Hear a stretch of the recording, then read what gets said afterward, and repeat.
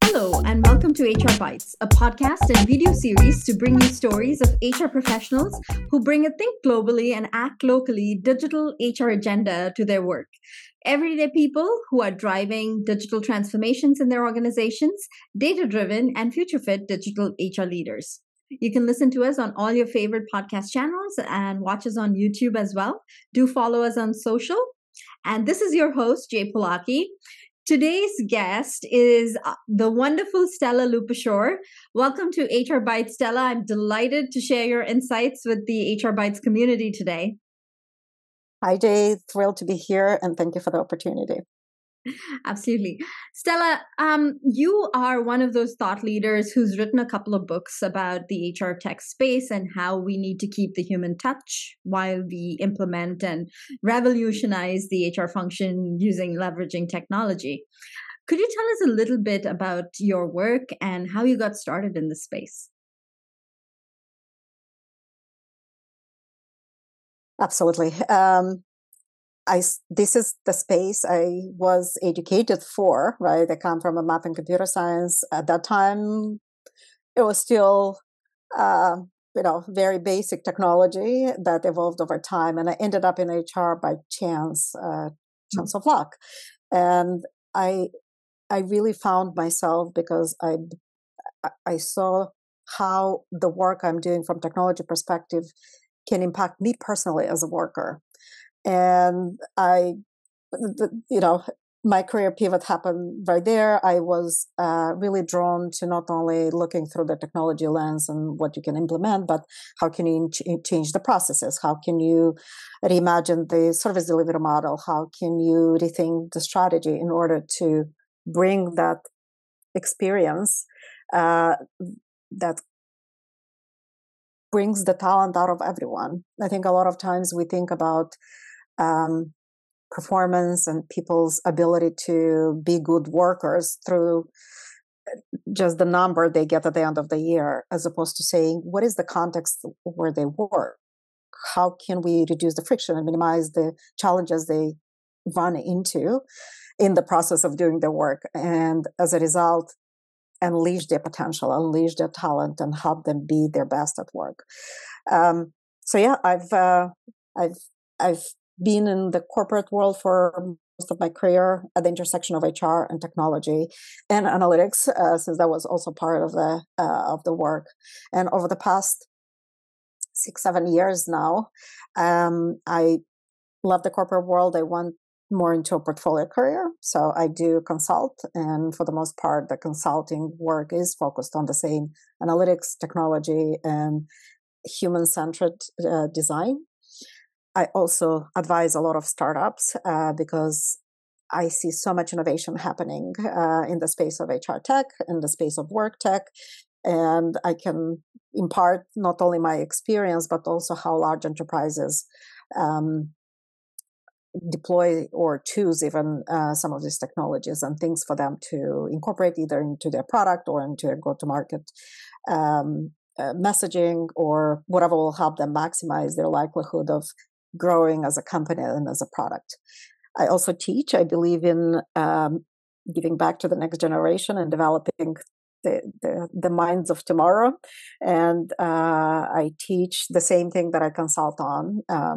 The class, it's called Digital Workplace Design. So it's really bringing that design thinking, technology and analytics insights to the world of work in order to change the workplace experience, not HR processes, workplace experience. So that's a more of a different way of looking at the world of HR. Wonderful. Well, that's a great intro to our discussion today. Our topic of conversation is all about leveraging technology and analytics and data, which is kind of the new oil when it comes to organizational success. And of course, work experience design.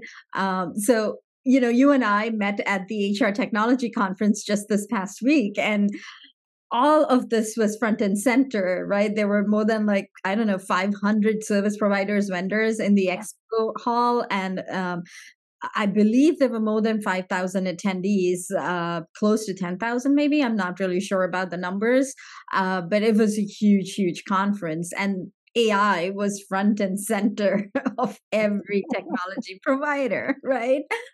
How do you think we should be approaching building AI into the HR function? HR leaders today definitely need to prepare our function for the increased use of AI in our work because it's everywhere. We're surrounded by this. But how do you think we should approach building AI into the HR function? So let's start with HR tech. It was the first time for me too, and absolutely overwhelming size and skill. And you're right. Everybody says they're building AI solution, and it feels like the early stages of analytics when all the vendors were saying we're building analytics, fill in the blank. And I think it's one of those early the early stages of this space, and people will call AI, a basic regression model, and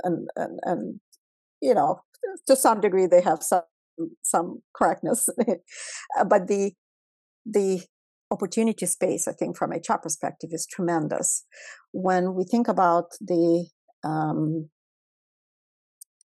even up until this year, before the generative AI and all these large language models that kind of became commonplace and everybody jumped on the bandwagon, there was a lot of innovation happening in HR technologies stacks. We had a lot more data to analyze. We were able to make better linkages to the business outcomes and make predictions about attrition, about best potential for the company, best fit.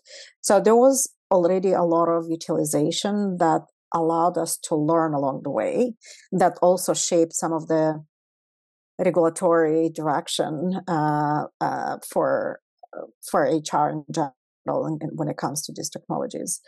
We know that whether technology is introducing bias, whether the model is introducing bias, or the data that was used to train the model is introducing bias, regardless of where the source is, the company that is using it has the responsibility to audit itself and make sure that there is no discrimination for certain segments.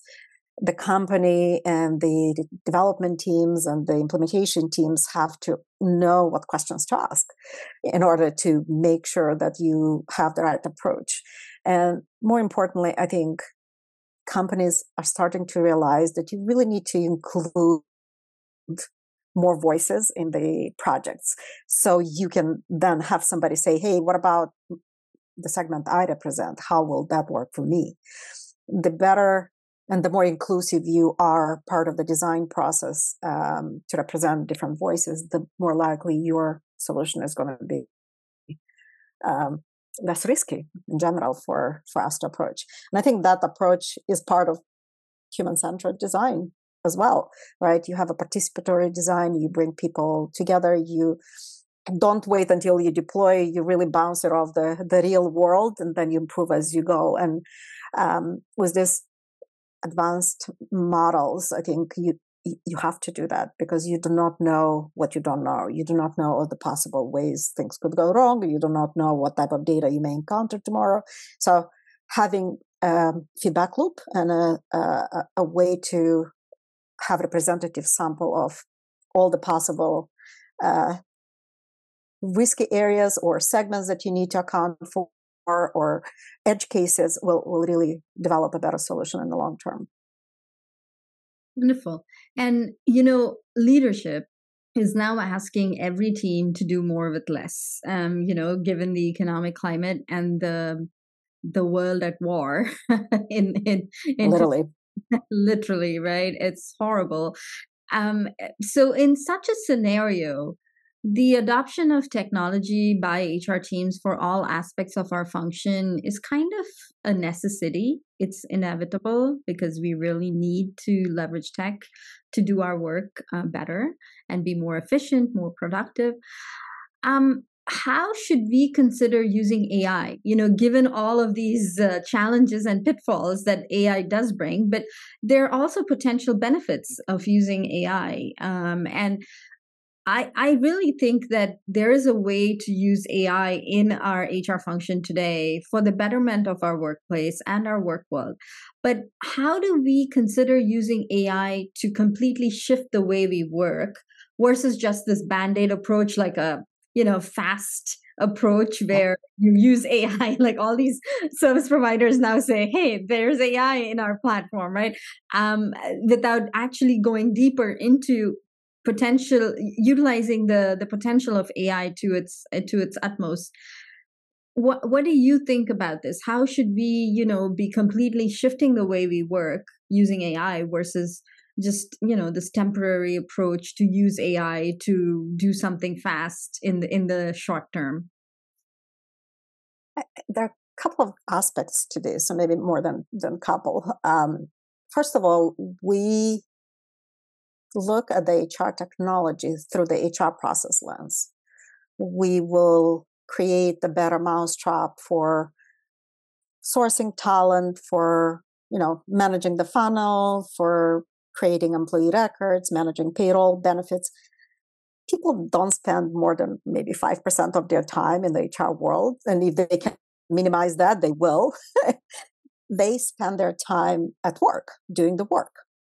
And HR has very little control over those tools. They do have some influence over the relationship between team members and peers and managers, but they only influence. They don't control. Manager is going to do what manager is going to be rewarded or punished for, really, at the core of it.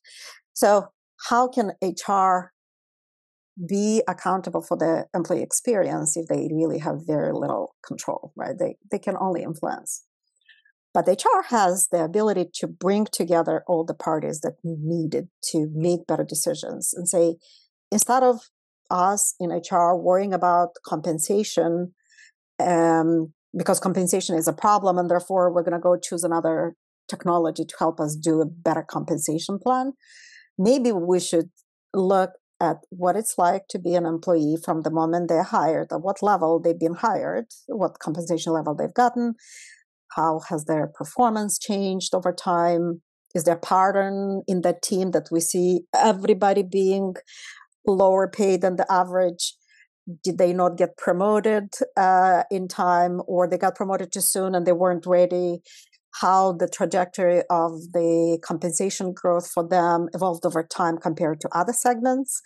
Then you have a very different story. You're not solving HR problems, you're solving workforce problems. And it's not just compensation, it's everything, right? When we come to work, how many tools do you have to interact with? How many apps that you forget the password, that then you have to deal with IT, all the frictions that we have to deal with just because everybody solves for their own segment and island, as opposed to looking through the lens of the worker. And the problem we have, and in general, most of the organizations, we look through the lens of some other stakeholders, right? It could be customer, and therefore we're going to solve all the problems for the customers at whatever expense when it comes to employees' experience. Or we'll solve for the shareholders or whoever cares about the cost management. So we'll minimize the cost and therefore not invest in infrastructure, not invest in the right type of tools and the right type of experience. So all of this is to say that it's time to bring the worker to the forefront too. I think we see a lot of labor movement and unions popping up in all sorts of industries that we weren't expecting. Some of them were expecting, but in some of them, like Apple people, Netflix, right? There are new types of pushback that is starting to come against these draconian decisions that really take employees to the lowest priority level when it comes to investments, when it comes to improvements. And my biggest question is like, if I as an employee do not know what a good experience feels like, how can I deliver that to my customers? So now, from HR perspective, from technology perspective, from analytics perspective, we have so much more data. Now we can string this story together and say, let's look at all of these experiences along the way. Let's look at all the friction points that people experience in at the workplace. Let's link it to business outcomes that we care about, and let's build a story. Are we really hiring the right type of people in order to deliver this type of customer satisfaction? Are we training them? Are we integrating them into the company culture? Are we giving them the tools they need to be able to do that? And not, what is the cost of losing that customer?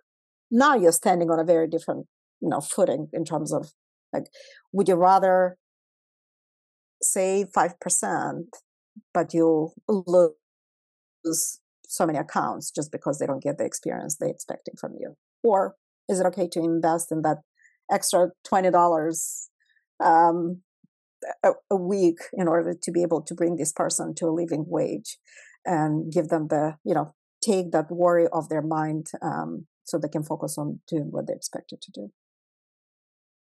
You speak about this in your book. You have this book called Humans at Work. I think it's titled, and it's somewhere, not here on my desk, but it's it's on my other desk. I've been reading it, and you talk about this 4+3 Ws framework. Yeah. It's the worker and the work, and you differentiate between the 4 Ws and the 3 Ws. So what you just said is very resonates with me a lot, because it's so essential to keep that worker and work differentiator in perspective when designing the workplace experiences of today. And you're so right about the all the stuff that we're seeing that's coming out of the woodwork at us today. There's so much out there, not just with pushback from unionized workplaces, but just pushback from remote workers, pushback from folks who want to be in the office, pushback from folks who don't want to be in the office. So this is a huge new era for us in the workplace. And when it comes to AI, bringing back the focus to AI and the ethics of AI, in the midst of all this, there are a couple of laws that came out. New York City, where you're located, had that local law 144 that went into effect on July 5th this year. And then we have several, I think there's one in Chicago, some in California, and the EEOC also had a technical guideline release in May of this year. And apparently, even the Vatican is getting in on the AI craze. They released a handbook on the ethics of artificial intelligence as defined by the Pope. So, everyone seems to be a part of this conversation, wants to be a part of this conversation, and I think is crucial to this conversation to have everyone involved. But how do you think we in HR should think about building the guardrails for the ethical use of AI in our organizations and beyond? Obviously, we have to really pay attention to all of these legal, ever-evolving legal space. The other consideration for HR practitioners is to be educated, right? We really need to understand and play with it. Reading an article is not going to make you understand the implications and ramifications.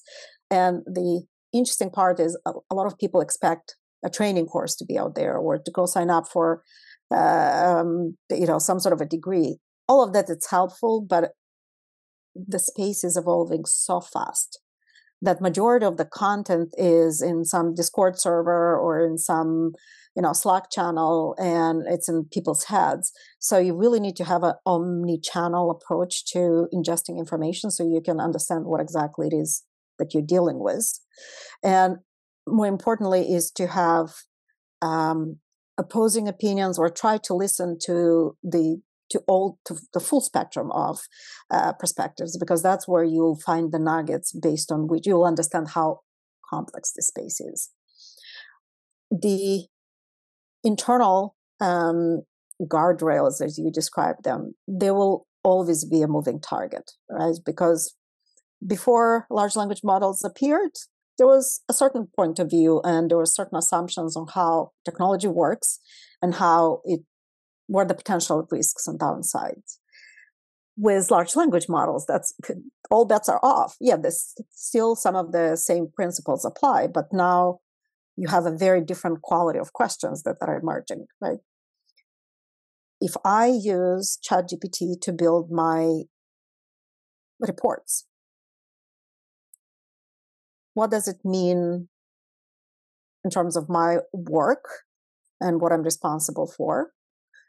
If I'm a consultant and I charge per hour, now I'm able to save half, I don't know, maybe more of my time in order to produce that deliverable. What do I charge? I still deliver the same type of value, but it's a different amount of time and investment. So the definition of what is the work that gets done and what is the value that gets attributed to that work is changing too.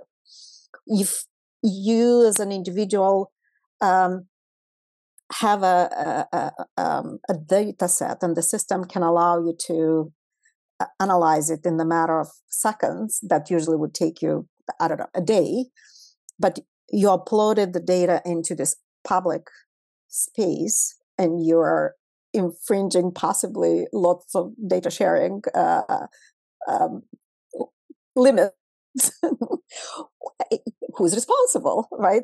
So a lot of the challenges and questions that are starting to emerge, you really need to have this as a ever evolving body of do's and don'ts and common sense and things that are no, definitely because they are by law forbidden, versus things that we can talk about and maybe there was a mistake, but we learn from it and we have a public debate to raise it up as opposed to hiding it and then for litigation reasons or for disciplinary reasons, for whatever, and then not being able to benefit from that lesson learned to spread that knowledge across the rest of the organization. So I feel like there is a space and place for this transparency inside the company to discuss, debate, and have different opposing opinions. And HR is perfectly situated in the middle of facilitating that conversation.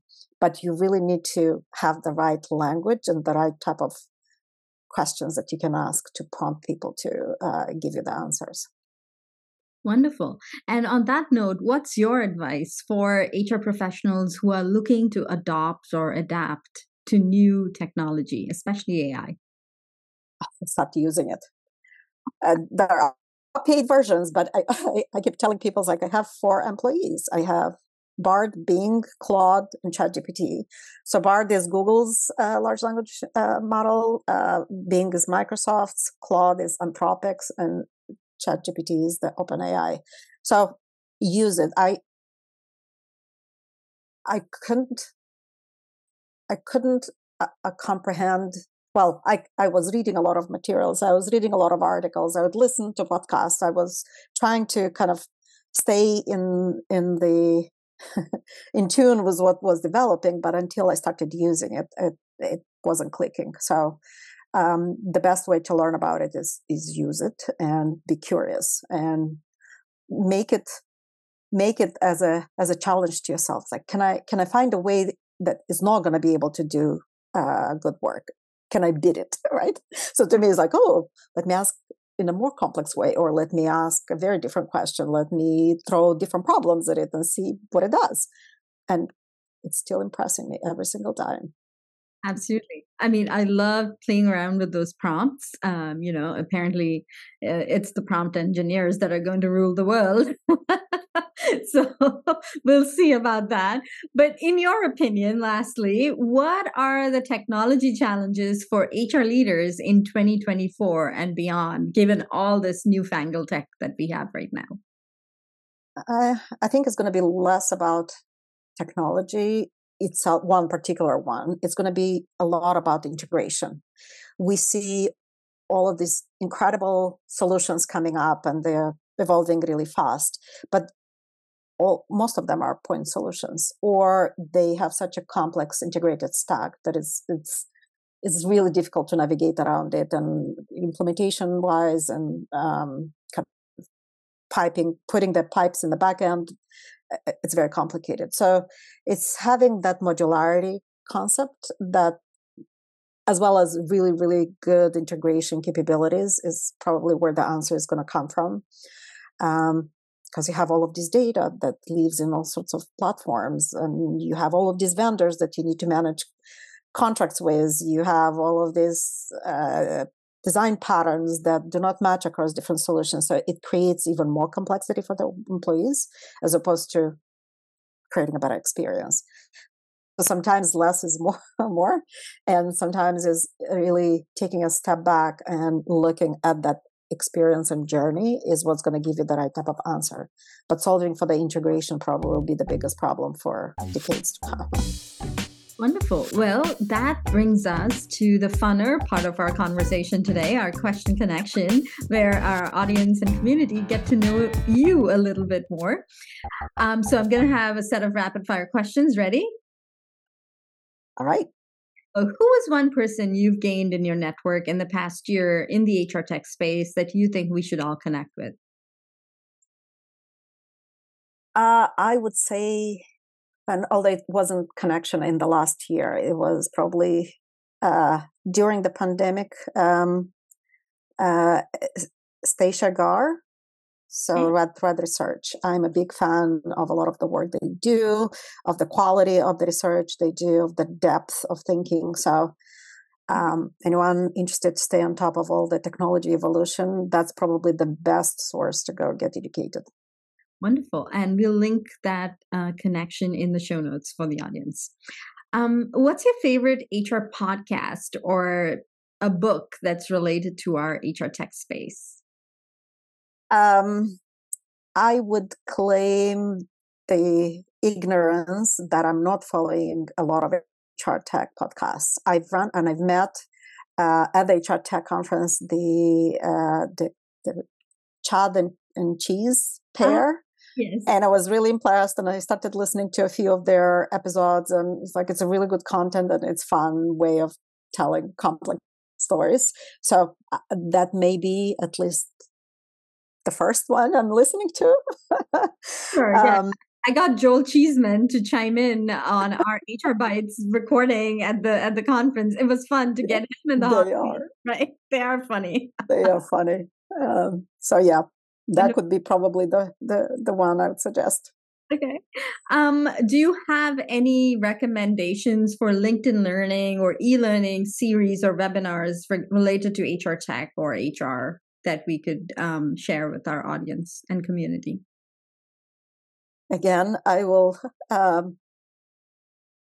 not give you an answer because I don't have any, because the content I'm intrigued about and studying and learning doesn't exist yet.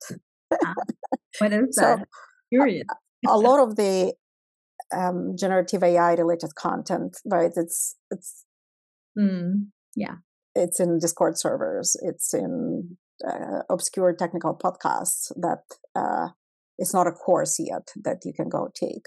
So to me, go to unusual places, go to archive website to read papers, because that's where really the latest and greatest research is published. It's not converted yet. There is an opportunity for you, Jay, maybe to build one. I want to go into learning and development, but I'll think about it.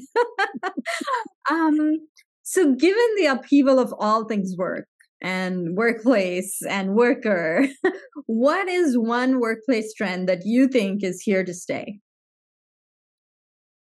Hybrid. All right. And Stela, you give back to the community and the HR community in myriad ways. How do you enjoy giving back? Is there a specific organization that we can give a shout out to here, or a community that you think we should all be a part of? Coming into this conversation, I had one idea, but I'm going to go with another one. I'll still say it. So giving back, I think it's everyone who knows some, or it's an expert in specific space, has to teach others, because you may be 5 minutes ahead of somebody else, but they will greatly benefit from that 5 minutes ahead of you. So whatever you can share, and for me, teaching is a really fulfilling and satisfying experience, because I learn from the students just as much as they learn in a class. Another answer I want to give is the community, the importance of community support and bringing the community together. So the organization that I co-founded a while back was Jeremy Shapiro, which is a analytics meetup. It's a public group on meetup.com. It's called NY Strategic HR Analytics Meetup. It's nothing more sophisticated than that. But it's grown over years into a really thriving group of practitioners who care about analytics, who develop solutions, who want to hire from this community, who want to bring their talent to other companies. So before the pandemic, of course, it was all in person. Through the pandemic, we moved to virtual. Now we have our first event on November 1st in New York City that we're resuscitating the in-person gatherings. And we are going to talk about impact of generative AI on HR, on analytics, on skills, on regulatory evolution.